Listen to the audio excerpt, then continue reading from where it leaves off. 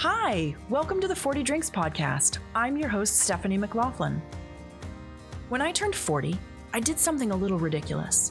Instead of throwing a party to celebrate, I decided to have 40 drinks with 40 people in 40 different places, and to make each drink have some connection to my friend or the relationship. What started off as a wacky way to celebrate my birthday and to extend it into a year-long adventure turned into something else along the way. The very ridiculousness of the endeavor obscured its importance until it was too late. The 40 Drinks Project turned into a powerful, soul-searching journey that changed my life profoundly. Seeing myself through the eyes of people who knew me at some point along the way allowed me to see my authentic self more clearly than I'd ever seen it before. For me, it turned out to be a cocktail recipe for finding happiness and fulfillment.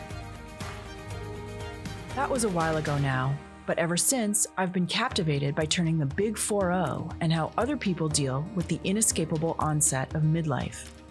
No matter how you slice it, 40's a crossroads, the halfway mark, if you will.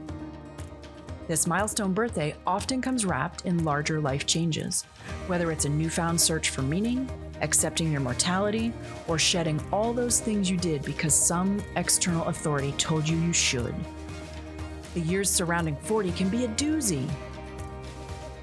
This weekly podcast will capture conversations with people about their life experience around turning 40 and how they managed these transitions.